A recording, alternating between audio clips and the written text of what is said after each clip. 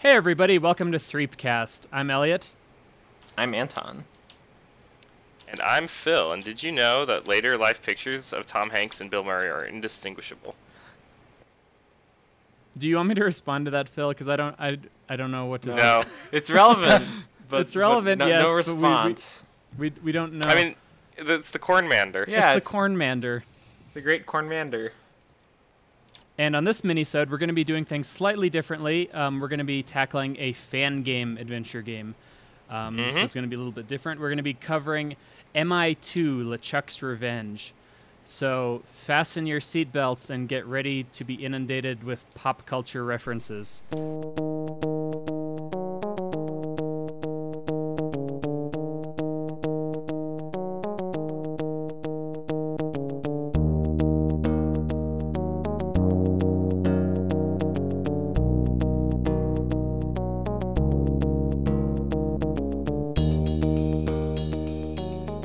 So, MI2, LeChuck's Revenge. This is sort of a less well-known fan game. I feel like most of the original fan games that came out are kind of not well-known these days, but basically the idea behind this game... You're an old man, Ellie. Yeah, I know. It's crazy to think, like, all of these games that I'm going to be referencing are, like, 15 years old now. Like, it does kind of make me feel old. Anyway, so the idea behind this fan game is that it's a retelling of Monkey Island 2, LeChuck's Revenge, but it does it through the lens of pop culture references. So every screen almost has got, like, its own reference to, some movie or some other game or some piece of anime or something like that. And it was made in Click and Play, which those of you who are into game development may remember is like a mid-'90s game development tool that a lot of fan game makers kind of latched onto to make various games about their favorite game characters sort of without permission from the official copyright owners. Yeah, I'm kind of rambling at this point. Yeah, no, we used a lot of Click and Play in Games Factory growing up. Yeah, no, that was definitely a huge part of our childhood. We were avid Click and Play users as well. So because it's Click and Play, the game is still available on the internet, but the problem is that Click and Play doesn't run on modern operating systems. So if you want to play this game, you're going to have to do a little bit of computer foo to get it working. Computer foo. We were fortunate enough to have Click and Play's successor called the Games Factory, which does still run on modern operating systems. So what I did was I just converted all the MI2 games into Games Factory games and played it that way. But obviously that option is not going to be available to everybody. So, use your best discretion on how you want to get a 32-bit fan game running on your computer if you want to play this. Should we? Is Games Factory not available anymore? Now they have the Games Factory 2. Yeah, and I'm pretty sure Click Team, the company that made Click and Play, I'm pretty sure their current products aren't backwards compatible with Click and Play. Man, I really do feel old. Yeah, so as I kind of alluded to earlier, the fan game scene was kind of a lot more popular and prevalent sort of in the late 90s, early 2000s. You saw a lot more, little GeoCities websites popping up with people making their own fan games about various other game licenses. Do you guys have any fond memories of that sort of era of internet games? It was very sincere. Like, people just like, yeah, I really like this character. What if they were in X setting? Like, yeah. I have very fond memories of just kind of like, it was all very imaginative. It may have not been like the highest quality, but it was still so enjoyable just because everyone got to like, show like, oh, well, what would happen if this character was in this scenario? Because I feel like a lot of MI2 is based sort of on that, like, the guy just loved Guybrush Threepwood. What if Guybrush did this or that? What if he had the chance to do these things? Right. So yeah, I have a lot of fond memories just because, like, people letting their imaginations run wild. It was also kind of a predecessor to the indie game scene. Like, when all these games came out, there really wasn't any avenue for, developers working out of their houses to publish games, really. The best you had was maybe, like, Flash games on... See, I don't even know if like Armor Games or Congregate were even around back then. I can't remember. But I don't think there really so. weren't any, like, major avenues for these people to get their work out there. So this was kind of like a neat little blip on like the game history radar of just like this explosion of, people making their own games and with the tools they had available to them. Yep. So, but enough about that. Let's get back to the game at hand, MI2. Quick roundtable. What did you guys think of the game? Did it hold up after all these years? Phil, why don't you go first? Oh gosh. Well, so I probably out of the three of us have played this the most. I remember growing up, like my computer was kind of a toaster. I didn't understand the internet at the time. So I remember asking Elliot constantly, if I could play the MI2 fan game, because I just really enjoyed it. It was just a really goofy game, and I liked, all the different endings and things like that. Mm-hmm. But I can definitely say it does not withstand the test of time for me, at least. I still enjoy it, but like I'll talk about this later, like whenever we wanna like go into full like in-depth review. But overall, I'd say it's a 7 out of 10 for myself personally. For everyone else, that like if you hadn't like played it growing up, I would say maybe like 6.5. It's enjoyable. Like you're gonna get some laughs out of it, but you may want to like not have terribly like crazy high expectations. Mm-hmm.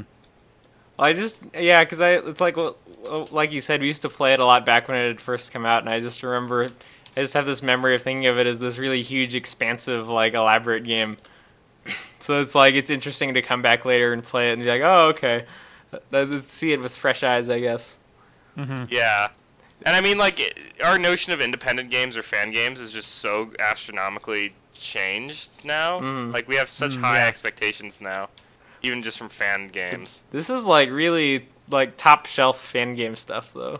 Yeah, that's what I was gonna say. Is that like coming from the perspective of someone who's used click and play and has played a lot of click and play games back when that was kind of the norm for fan games. I would say this is far and above like the most disciplined, well thought out, well constructed click and play game that I've ever seen. Just on a technical level, he really like pushes the engine to its limits with this. Like the fact that the engine is not really designed for adventure games, it's mostly, to my understanding, used for platforming and like shooters, like arcade shooters. Yeah. Right. Yeah. Like the fact that he was able to put together what he did is insane. Yeah, the fact that he was able to put together like a complete, fully functional point and click game and click and play, that by itself is pretty impressive. Because I remember that was something that Anton and I always kind of struggled with, was how to make click and play or the Games Factory kind of conform to that bend to your will, to that genre, because like you said, it's not really built for point and click games. It's more built for platformers like Mario, and so it's impressive on that level. But the on an animation level as well, I would say it's really impressive. So this is one of the only click and play game that I'm aware of that features full screen animation. Yeah, with I think so. Yeah, on the third part of the game where Guybrush storms LeChuck's fortress, there's a lot of like Matrix style full screen animations where with Guybrush doing all this karate and jumping off of buildings and doing karate kicks. It was just apart from it being like parody material, I found it to be very impressive. Just and if you crack open the game's code, it's like every frame is like meticulously timed with time codes, and in click and play, that's really time consuming to do that kind of thing. So, yeah, it's definitely very impressive on a technical level, even if objectively, when you compare it to other games, it really hasn't aged that well. But it's got that great quality that I love so much in so many of these fan games, that it's just scrappy and fun. And it's like where we're at with indie games right now. It's treated a lot more like art pieces. Yeah, I feel like they have to have it be really like carefully well thought out. Well, yeah, like carefully crafted, and every piece fits together like a huge piece of clockwork, and it's impressive in a different way. But then this is just so carefree and fun the way this game and other games like it were designed. Yeah, it plays very fast and loose, with just kind of sense of humor and in game construction. It kind of more exists for like getting to the next joke than being a coherent like standalone game. It's like how Part 3 is all like a platforming shooter just because. Just like, because, I wanted to do a platforming shooter now, so. Yeah, exactly. It's just, goofy and fun, and I don't know. It's something you don't see too much of in games these days. Although it probably bears saying that fan games are still around. I just don't follow them as closely. I mean, yeah. They are still around. Like, there was a Super Metroid fan game that got... I think Nintendo took it down recently, and then there was, like, a Pokemon fan game, too. I think that the tenor of them is a little different. It's kind of like you were describing, where it's, like, they're much more carefully crafted pieces of art that, you know, made by people who have a lot of programming experience. You don't really see, like, tools like the Games Factory or Click and Play being used en masse to be, you know, put out lots of... You know, Mario and Sonic fan games. That stuff does still exist. Like, there are Mario fan game hubs that constantly post people's fan games made with stuff like Game Maker. Oh, really? Yeah, and there's just this stuff isn't as high profile now because we have indie games, and those get a lot more attention. This other stuff is kind of receded into the background. Just in general, like, you don't really see a lot of fan-made adventure games just because of how time-consuming they are to make. That is true. Like, they're a very specialized genre. Yeah. Mm-hmm. Yeah, usually you see like teams of people getting behind a fan-made adventure game. You don't usually see it like one guy doing it all by himself. And then at that point, they always just go pro and do something original. Yeah, exactly. This game is just in a really interesting like game history niche. Yeah. One thing I will say, though, getting back onto MI2 itself, I thought that the sense of humor in the game was very much in keeping with the actual Monkey Island series sense of humor. Like, there were several scenes where I could hear, you know, Guybrush, you know, Dominic Armato's voice saying the things that Guybrush says in this fan game. It felt very true to the spirit of Monkey Island. If LucasArts suddenly decided to make a completely bonkers, you know, parody-laced Monkey Island game, then I feel like it would definitely, you know, it was very close to Monkey Island's sensibilities in terms of humor, I thought. That is very true. It seemed like... Yeah, I agree with that. Stan especially struck me as like being like, yeah, okay, I could pretty much see that. Yeah. And also, I felt like you know, we were kind of talking about how the game hasn't aged particularly well, which I would agree with. That being said, I do think that it's fun to see him get better with graphics and animation as it goes on. Like, part 1 is very, very rough around the edges, but then like each part gets progressively more and more polished. And I thought parts 4 and the fifth part with all the extra endings were extremely impressive in terms of like just being really tight presentation wise. I remember playing those parts a lot just growing up because I really liked like just the story elements. We'll talk about the ending of the game later in like a spoiler section. Yeah. So, how many of the film references that you guys didn't get the first time around did you guys get this time? Everything with the Matrix. I did not get any of it last time, so I was just along for the ride. Well, growing up, I was just like, oh, that's a really goofball reference, huh? That's probably I a have no reference idea to what it's. something. Yeah. Yeah, I was pleasantly surprised to see a Fight Club reference in there because I'd completely forgotten that was in there. Also, Cowboy Bebop. That's true. That was pretty tight. But yeah, this game really does kind of run the gamut of parodies. Like, you got Lord of the Rings, you've got Star Wars, you've got The Matrix, like you mentioned. You got Star Wars. What else? There's a ton of Beatles music in there too for the game's soundtrack. And that wonderful MIDI compression. Like, it is great. I can't believe how much I forgot how much I love MIDIs. Like, they're just such a wonderful like font. I guess way to listen to music. Yeah, I have a lot of nostalgia for the way MIDI sound. I'm glad that computers can still play MIDI files, even though there's really no practical use for them anymore. One thing pretty much I thought was interesting is because it is so like heavily laced with pop culture, is that it's fun to play as like a time capsule back in time to see what was like pop culture like back in early 2000s on the internet. Yeah, right. Like how in part 1 there's this outhouse you go to, and when you click on the outhouse, it's like the door swings open and starts playing All Star. And so it's like, of course, this is a reference to Shrek. But it's like, you see Shrek references today because it's ironic. But back then it was probably a little bit more like, oh, this movie just came out. Let's put Shrek music in there. Yeah, exactly. It wasn't like the sort of tongue-in-cheek meme that it is today. It was more exactly. a sincere pop culture reference. What else? I was going to, when I was kind of thinking about putting my thoughts together, you really do have to view it as like a period piece. Like, if you're gonna enjoy it, like at first I was like, oh gosh, this is so like, I don't know, it felt outdated. But then I was like, as I played more and more, like you said, it gets tighter and tighter as it goes on. But yeah, just like, yeah, you have to like kind of view it with the like understanding of how games were like back then, I think. Yeah, that's necessary. I kind of think about it as like, you know, when you go back to watch a 60s episode of Star Trek, you kind of have to forgive a lot of the cheesiness because, well, that's just how things were made back then, you know. Were there any Star Trek references? I just had that thought all of a sudden. I'm sure somewhere. Yeah, there's Spock in the fourth part. Oh, yeah, right. Yeah, there was a Spock parrot on Dinky Island. I forgot about that. Okay, so really quick. So this game has 9 alternate endings based on decisions that you make in the final part. Basically, the main one... And I thought this was actually a genius move on the creator's part. Christopher Yusko. I'm sorry. Sorry, I don't know how to pronounce your last name. Here comes the part of the podcast where we admit we have no idea how to pronounce his last name. It's either Ushko or Yusko. We had a big discussion about this before we started recording, but... We love you, Chris. Anyway, one of the things that I thought he did that was really smart with the endings is that one of the endings links up perfectly with the beginning of Curse of Monkey Island in the LucasArts Monkey Island series. And the reason why this is really smart is because if you've listened to any of our previous podcasts or if you have any familiarity with the Monkey Island series, the connection between Monkey Island 2 and Curse of Monkey Island is really vague and tenuous, and it's not really explained how they fit together.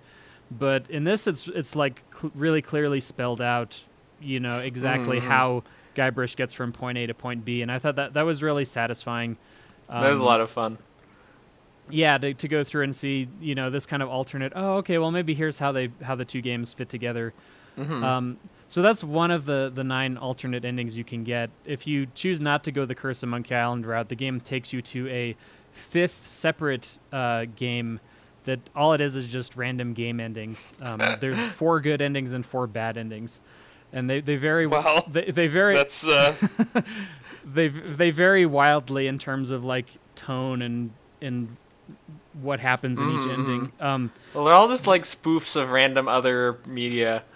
It's just so goofy. What was you guys' favorite ending? I was hoping you'd ask this. If we remove the Curse of Monkey Island ending from consideration, out of the 8 other ones, that's everyone's favorite ending, right? What was you guys' favorite ending? I will say the sacrificial bad ending is got to be the best. Just for the Cornmander. The mighty Cornmander. The mighty Cornmander, which is, you know, played by, I think it's Tom Hanks? Yeah, it's Tom Hanks. Yeah. Who's apparently indistinguishable from Bill Murray. No, like, seriously, everyone listening to this, Google, like, pictures of old Tom Hanks and old Bill Murray. It is really hard. It's great. So, like, I mean, 100% legit here. Guybrush, in this ending that Phil is describing, he faces off against a Balrog LeChuck in a Lord of the Rings parody, and right before he confronts the Balrog, Tom Hanks wearing a Smurf hat reveals himself as the almighty Cornmander and gives Guybrush his sword. See, that was my, looking back on it, like, playing through it again, that was my favorite part, because I remembered how just accepting I was of it growing up. I was just like, oh yeah, it's the mighty Cornmander. I didn't question, like, who this character was, or, like, what's going on. Right. It's just, I was like, oh yeah, it's the mighty Cornmander. It's the Cornmander, you know. It's our Cornmander. I tried looking this up. Apparently this is a joke that originated with this game. What? The mighty Cornmander is not a pop culture reference. Well, yes. I thought it was just the thing that, you know, he just was like... apparently it was. I always assumed it was like something pre-existing or something. Oh, no, I'm looking... not. No, I don't. I think it sounds like it's something that Christopher made up for the game. It's pretty How great. dare you, Chris? That actually reminds me, to derail the ending discussion for a second, one of the other things that's great about this game is that there's a built-in commentary mode, which is like totally unheard of for fan games. So you can turn on like it's called factoid mode, I think, where you can like read like little colored text that pops up over the course of the game and gives you little details about stuff, which I thought was really impressive that he, you know, went above and beyond that way to, you know, Yeah, like no one does that. Nobody did. Even like Especially games today. back then, for sure, nobody did that. It's a lot. It's really cool. Like you can really tell he's put a lot of love and care into it. Yeah, for sure. Anton, what was your favorite ending? Gosh, I've been thinking about it. I want to say the Sonic one was pretty good. I don't know why. I don't know. Yeah, probably. Scooby-Doo ending is also pretty tight. Scooby-Doo was a good ending. Man, that door chase. Like, I don't even know how much time that must have taken to animate an old Benny Hill Yakety Sax door chase and click and play. Like, that was still to this day, you know, regardless of how well the game is aged, what have you, like, that is still really impressive in my book, that door chase. Yeah. You do really need to have like an understanding of how to program in Click and Play Games Factory to just appreciate how much freaking time that would have taken. Seriously. Okay, Yeah. I remember which ending I like the best now. Is it the Seinfeld ending? Yes. The Seinfeld ending. I was thinking about that and I was like, okay, wait, never mind. I take So it you back. gotta explain how this ending goes down. Well, I'm trying to remember how they get there now. Well, Chuck hits him, like, he gets a call from his parents. Yeah, Guybrush. and they're telling him that they're just he's having this incoherent conversation with his parents, and then LeChuck's like his arm comes over and knocks him out with a frying pan. Yeah. And then he wakes up and then he's at this diner with Elaine and Wally. and he's playing Seinfeld music and he's talking about how LeChuck stole his beard and his wallet. And then Stan dies in a truck explosion. And then it plays Seinfeld music again, and it's A+. And then Guybrush, during the credits of that ending, Guybrush does Jerry Seinfeld stand up. It's so goofy and so random. And My favorite ending, when I played this originally and still to this day, my favorite ending is the Ron Gilbert ending. Oh yes, that is a good That one. one's pretty It's good. It's revealed at the end of the game that LeChuck is from the real world and he's trying to bring Guybrush back. And Guybrush wakes up from this dream, and it's revealed that the entirety of MI2 was this fever dream of Ron Gilbert's, the original creator of Monkey Island. He wakes up in a hospital bed, and it's revealed that he fell off the Pirates of the Caribbean ride at Disneyland. And he wakes up in this hospital room with Steve Purcell and Tim Schafer and George Lucas all standing around him. And Simon Jeffries, I think, the president of LucasArts at the time. And it was one of those things where it's like, oh, and Tim, you were there. You were the dashing Governor Elaine Marley. He's like, sweet. Sweet. Yeah, that one's still my favorite. Yeah, It's because that was George a good one. Lucas is there. George Lucas! Oh, we got to talk about Mini Chucky. Mini Chucky! Mini Chucky! So, Mini Chucky's great. in part 2, Mini Chucky's something. this Austin Powers reference is put down with when LeChuck reveals he has a miniature version of himself called Mini Chucky that he just keeps around, and it becomes this hilarious running joke that Mini Chucky just kind of disrupts all of these meetings that LeChuck is trying to have with Largo, and just being generally obnoxious. But LeChuck loves him so much that he doesn't pay any attention to the fact that Mini Chucky is wrecking everything and making everybody miserable. Let's talk about Largo's unrequited love. Oh man, I felt Poor so. Largo. I had the feels for Largo in this. Like, one of the things that I never really appreciated about this game, and then like after playing it, was I really appreciate the fact that it actually explains away what happens to Largo. Like you never hear, like, in addition to a lot of stuff lost between the actual Monkey Island 2, LeChuck's Revenge, and Curse of Monkey Island. Like, But- that was one of the things I always wondered about the most growing up, was like, whatever happened to Largo? Yeah, he just kind of disappears off the face of the earth in the Monkey Island series.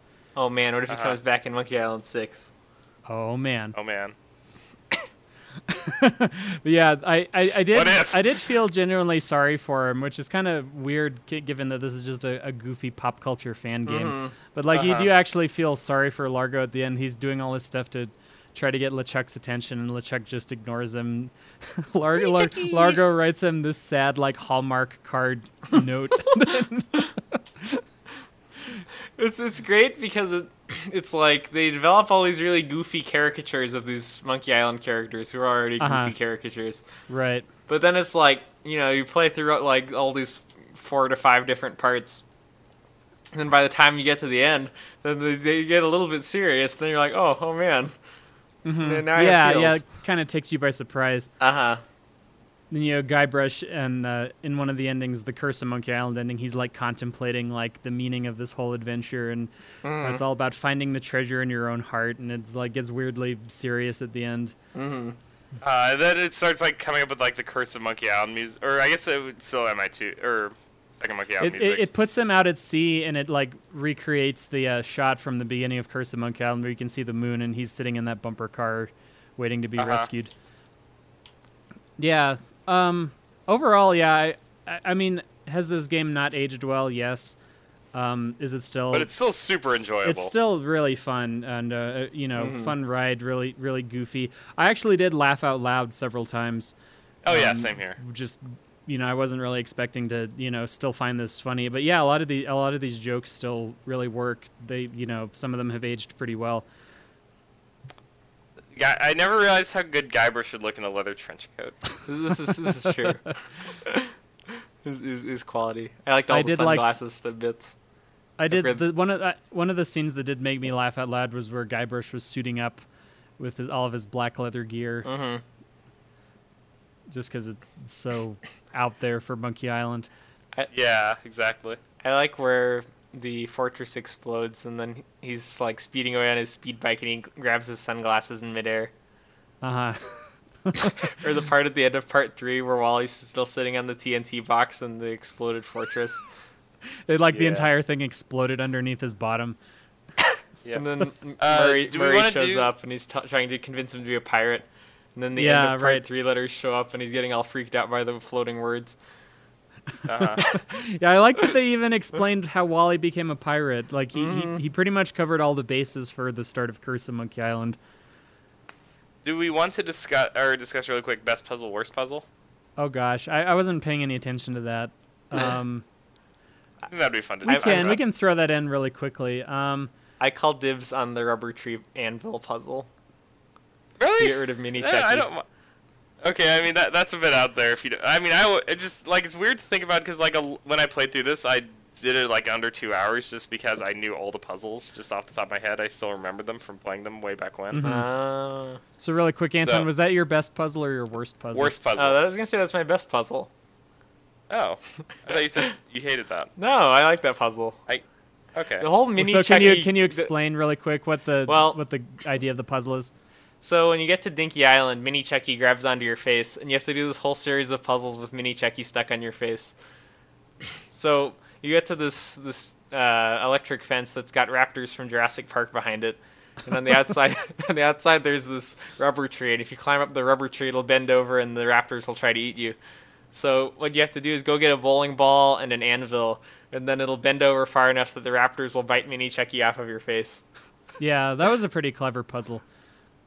There's just like the whole setup for that was really great because you've got Mini Chucky going all the way through all these episodes, and then in this part he's just like he grabs onto your face, and Guybrush is just doing this goofy like dance with Mini Chucky on his face, and then it's like you're trying to solve all these puzzles, and the puzzles themselves are pretty unhinged.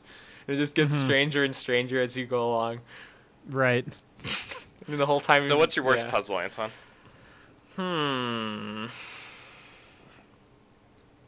I don't know. I haven't considered this as much. Let's come back to you, Phil. What's your best puzzle, worst puzzle? Okay, well, I'll think about best puzzle while I'm talking, but definitely worst puzzle has got to be getting the map from Fat Island in part 2. What?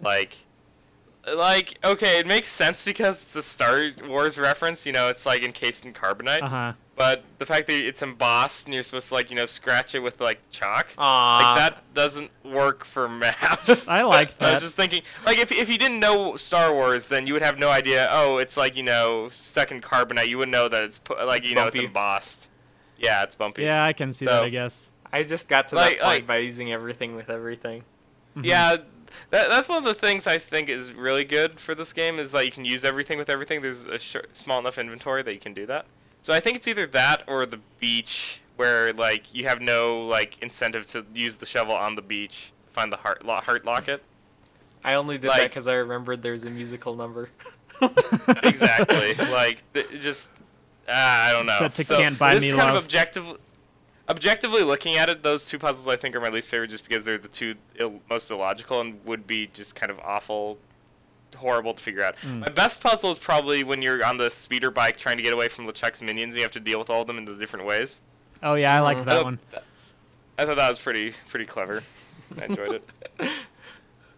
So I think my least favorite puzzle would probably be the yak puzzle on part 2. Aww. Where Guybrush has has to to disguise himself. Well, I just didn't remember. I remembered what you had to do. I just couldn't remember how to make it register in the interface to get Guybrush to sneak up to the guy and put a bag on him. I just like the angry yak faces. He's like, you better Yeah. not mess with those yaks. They look pretty mad. I like that part is named after the yaks. It's called Part 2 in the Valley of the Yaks. Okay. For favorite puzzle, I've got to go with the Mentos puzzle, where Guybrush Oh, is in gosh. the LeChuck's torture chamber. Oh gosh, I was just scene about where- to pick that one for my worst puzzle. Well, so I'm with Anton on that one. Guybrush is in the well. Okay, so the puzzle itself. Well, it's not Okay, that great I of will a puzzle. I if will you're- preface this by saying the reason it's my worst puzzle is because I forgot. I played the first 2 parts in one night, and then I resumed with part 3 later, and then I got up to the torture chamber, and he's like, "I'll just do what Captain Raspberry Beard told me to do," and it's like, wait a minute, I forgot. Hold up So I played here. through the Well- entirety of part 2 again, trying to get back to Captain Raspberry Beard, and he was like dog boot watermelon, and I was like, okay. So I went back to part 3, which I had minimized. I tried putting these words into the password box in the corner of the game. I was like, wait, is that not what it's supposed to be for?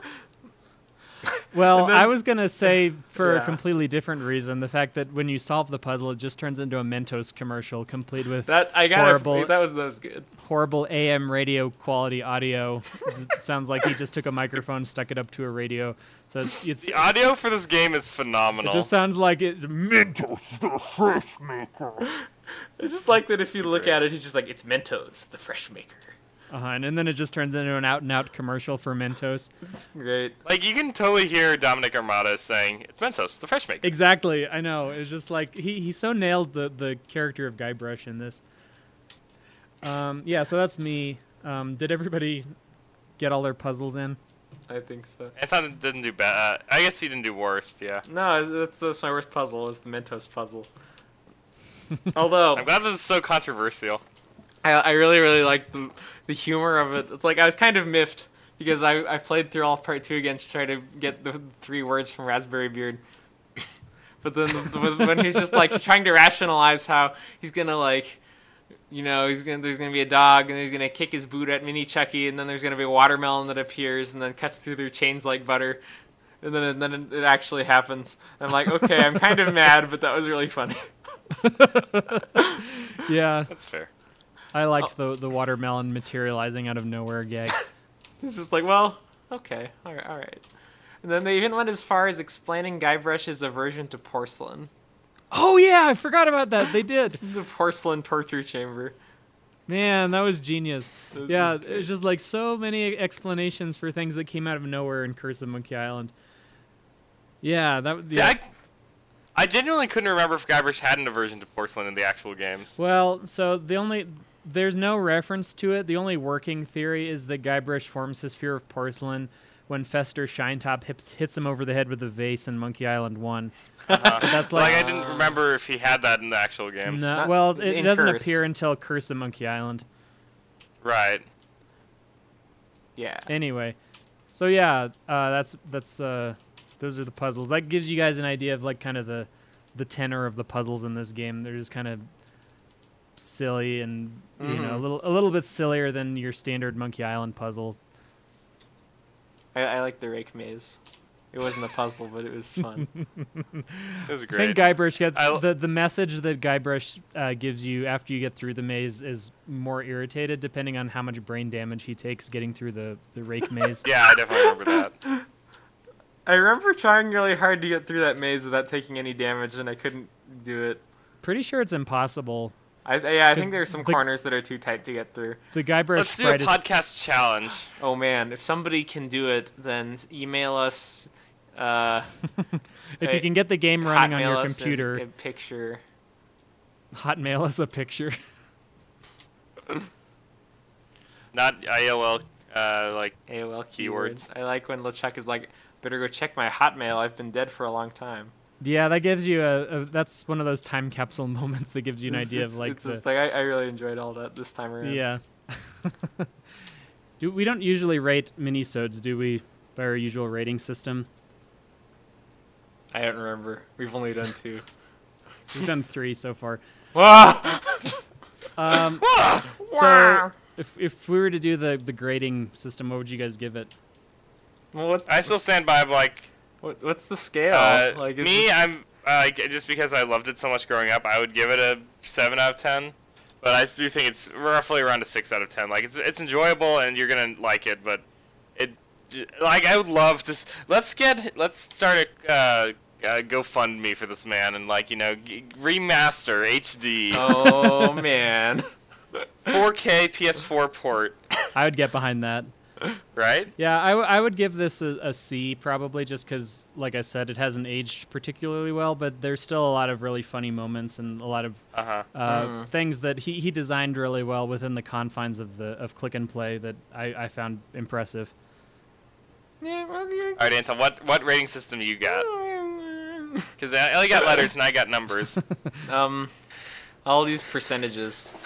How many mini Chuckies would you rate this game? I'd rate it probably 5 out of 9 mini Chuckies. All right, Mini Chucky. All right, so we're gonna take a quick break. When we come back, we have a special via text interview with the creator of the game, Christopher Yusko. I'm so sorry, Chris. so sorry. Commit, Ellie. Pick one. Let's go with Yusko because he. Let's go Okay. with Chris. Chris. All right, so Chris. we'll come back after the short break with our interview.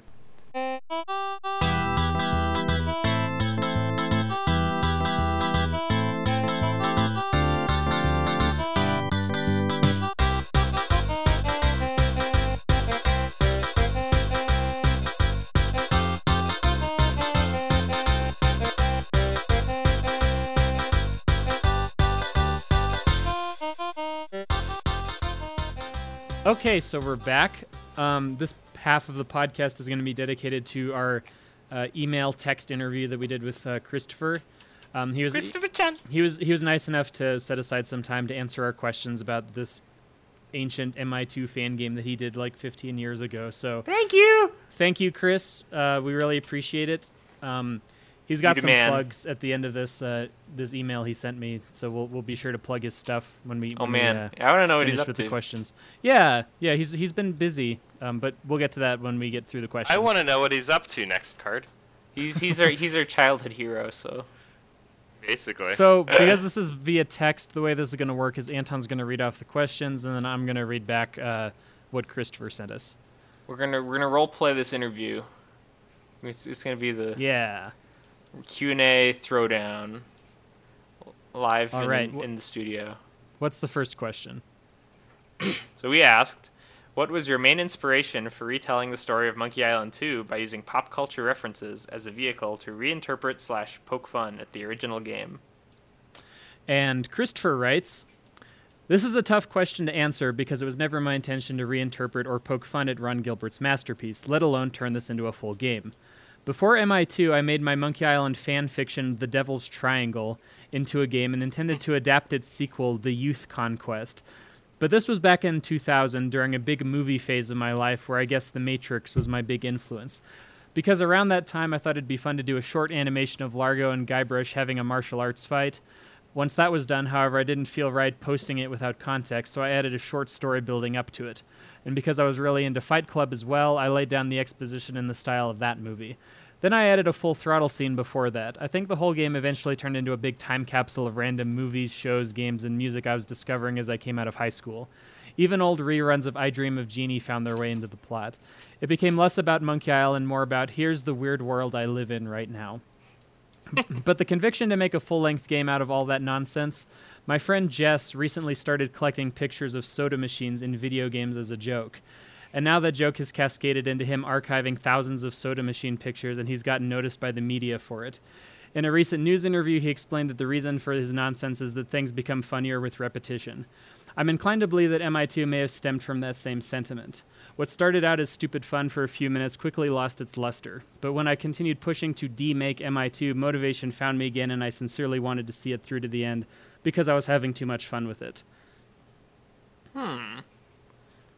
I totally forgot about the Devil's Triangle, but I've played through that multiple times as well. See, I remember that. I only played through the Devil's Triangle once back when these games were kind of newer. So my memories are a lot foggier of that. But yeah, that was pretty well put together too. You know, obviously not as polished as MI2 because it was earlier in his game making sort of. Like the whole opening puzzle of Guybrush being not updated graphics. That's because he reused basically all the graphics from the first game where he just lifted the sprites for Guybrush. That was a fun puzzle. I like that one. I like all the people being like, "Get out of here, pixel freak." Yeah. We don't serve your kind. Don't serve your kind. Yeah, I thought that was pretty funny. A pretty funny jab at fan games that would just recycle existing graphics from whatever game they were. Because there are a lot of those. Yeah, right. Yeah, I really like this answer though. I think it's pretty close to the heart of what makes this game a lot of fun. Mm-hmm. Yeah, a lot of its he style of mentioned humor. He mentioned that a lot of the stuff in the game got funnier with repetition. I would definitely agree with that. That there's a lot of stuff that just becomes fall on the floor hilarious. Yeah, like Mini Chucky. Just becomes fall on the floor hilarious by the end of the game because these jokes just keep coming back over and over. It's like they're kind of dumb jokes sometimes, but they're done with such conviction that it's like you eventually you just want to go along with it because you're like, yeah, okay, yeah. Like the beard sweater joke. It's like I was alarmed by how many beard sweaters were talked about in that game. I did not remember that. That Yak Farm puzzle was great. Okay, anyway. Okay, next question. We asked, looking back, what's your favorite gag in the game, and which one would you redo if you could? And nice. Christopher writes, I'd have to replay the game to see how many cringeworthy moments I'd redo. The big one that comes to mind, and I remember a lot of people having trouble with this, was the lemon battery electromagnet in the first chapter.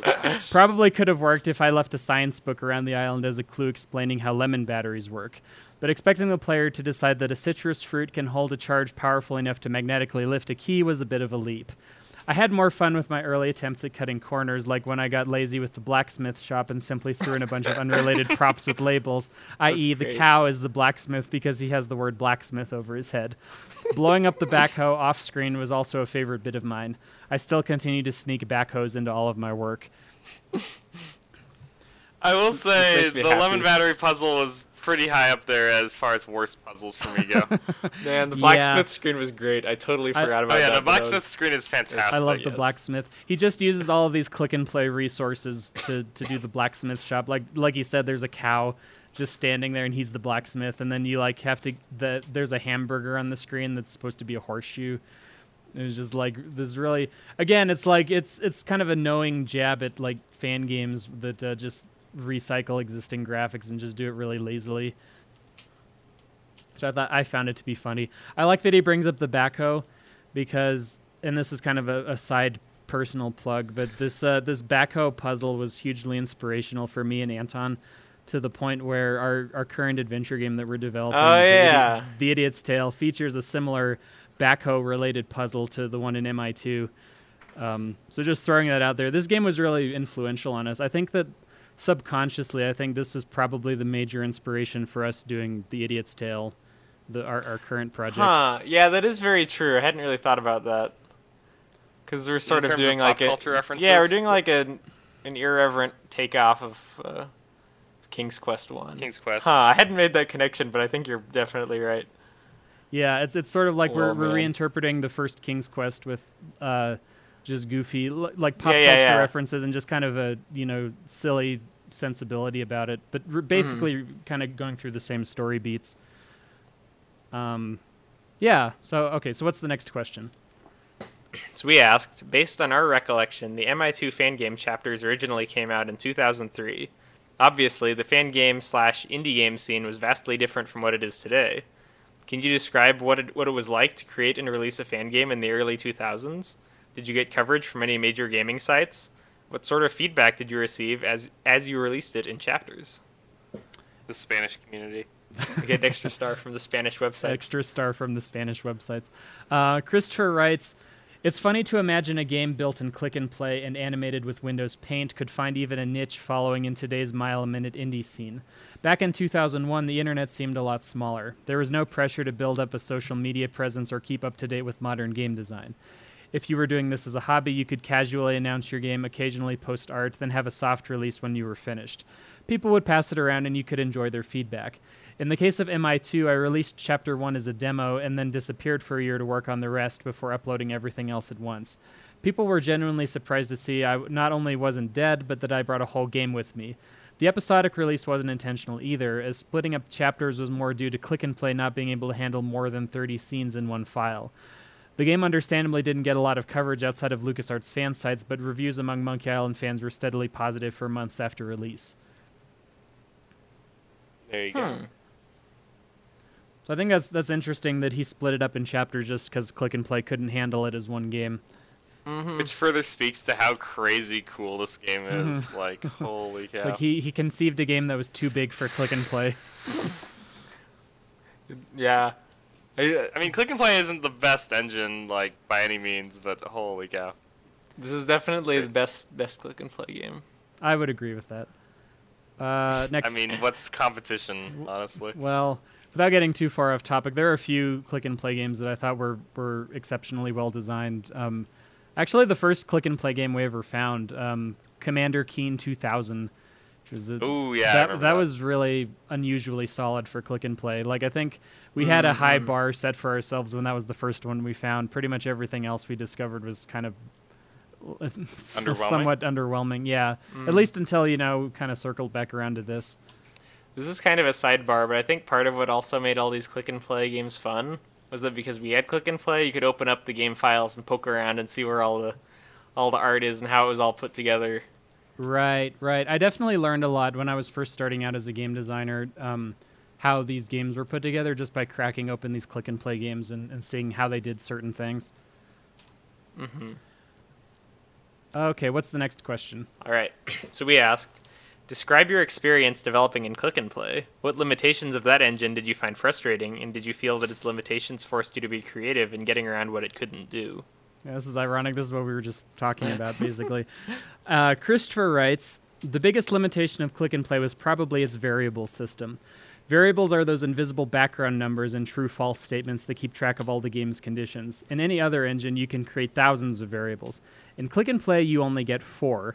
So you have to plan your entire game around the idea that you can only do 4 things at any given time.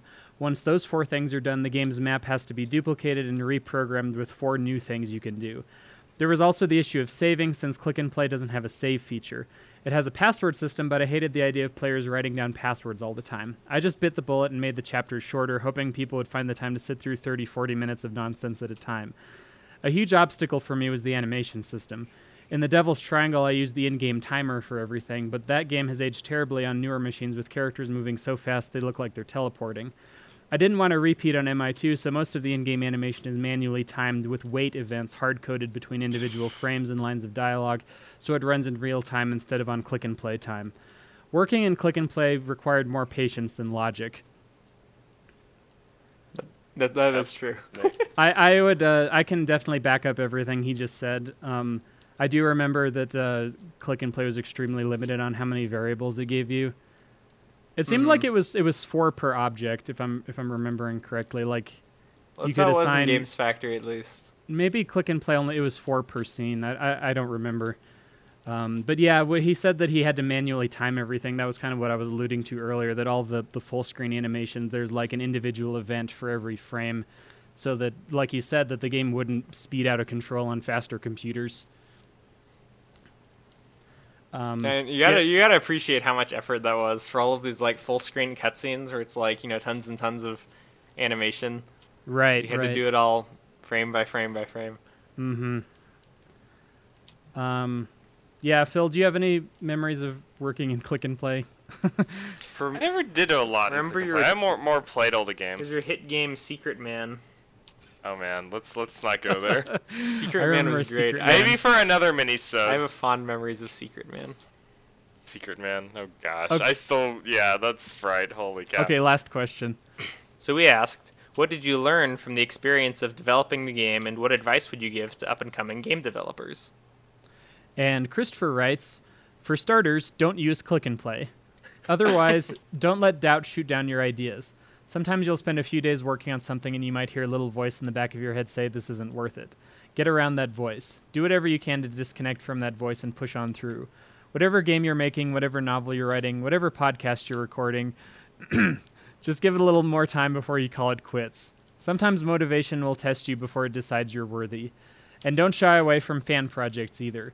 These past several years, there's been a lot of talk about cease and desist letters from companies and fan projects getting shut down. But in my experience, original ideas don't always come, and our favorite franchises are the things that can bring out an inner passion in us. Paying homage to what we love is a great way to learn new skills and inspire originality, so go nuts with it while you can.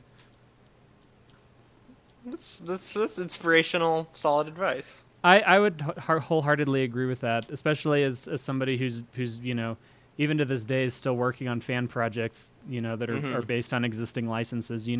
Sometimes he's right. Sometimes you do feel more inspired by kind of latching onto an existing license that you find really inspirational than to just kind of go off into the wild and try to come up with something just out of nowhere.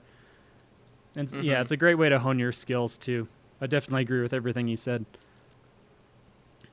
Well, cool. Well, I'm grateful that he took the time to write us back. Me too. I thought this was really cool. Yeah. So he has some personal plugs at the end of this email I was going to read through really quickly. He says, if you want to see my other click and play game, The Devil's Triangle is still available for download. For my non-click and play games, please check out my other please check out my other fan game, Space Quest Incinerations, and my original game, Chester Cornfield, Old Timey Detective. If you want more pop culture parody nonsense like MI2, I have a 7-part series on YouTube called DuckTales, spelled with a Z. And finally, if you're sick of free stuff, I have an ebook trilogy on Amazon Kindle you can buy called Ancients Royale, about 2 dysfunctional brothers in Halifax who repeatedly have to save the world from monsters, gods, demons, and other supernatural entities that come into their bar. Huh. Cool. He's a busy guy. He's been all over the place, yeah. I can't speak to any of these projects except for, The Devil's Triangle, obviously, because we mentioned that earlier. But yeah. I have tried his Space Quest Incinerations game, and unfortunately I didn't finish it, but that wasn't because I wasn't enjoying it. I just got busy with other stuff. But I thoroughly enjoyed everything I played. It was a very polished Space Quest fan game. Was it I'm glad point and that click Space Quest, or was it text? It was point and click. Ah. Yeah, it was more in the style of later Space Quest, not so much in the early EGA Space Quest games. Cool. I'm glad that he got into novel writing too, because I felt like one of the things that was really strong about MI2 was the writing and just the, I don't know, it felt like really mature, just kind of story pacing and like bringing back themes and not forgetting about plot threads and stuff like that. Mm-hmm. There were some like really dramatic moments in MI2 where I was thinking, this is probably a movie quote or reference or something, but I don't know, and it's pretty dramatic. So that one LeChuck quote he has, where it's like, you don't have to kill me to win, you don't have to show mercy to lose. I was like, that has to be quoting something, otherwise he's just way too good at writing that kind of stuff. I think the next part was definitely a movie quote when he said, "Feelin' lucky, punk." I mean, that's like Clint Eastwood, right? Yeah, there are several different LeChuck speeches that I thought were really well crafted, and I didn't know. Well, like, I would be interested to read a book. Mm-hmm. Yeah, we can post links to all this stuff in the show notes. That'd be cool. Yeah, so again, if you're listening to this, thank you, Christopher, for taking the time to answer some of our questions. I thought this was really cool. Yeah. Sorry we don't know your last name. Or first. Yeah. One of your name. We should do more fan game episodes. We should. It's a sort of a different feel, different flavor than playing major games. Mm-hmm. I could get behind that. Yeah. All right. Well, let's wrap this up. So that was this Threepcast mini-sode. For our next full episode coming up, last episode of the year, actually, we're going to be covering Virtue's Last Reward. Yeah, boy. So if you guys have thoughts on that, send in your feedback. Just, thoughts on the game, your review of it, whatever, to podcast@ridgewayfilms.com, and we will read it on the air. And I think that's it. So let's wrap this up. I'm Elliot. Wrap it up, boys. I'm Anton also. And I'm Phil. And this has been Threepcast. Bye. Bye. Bye.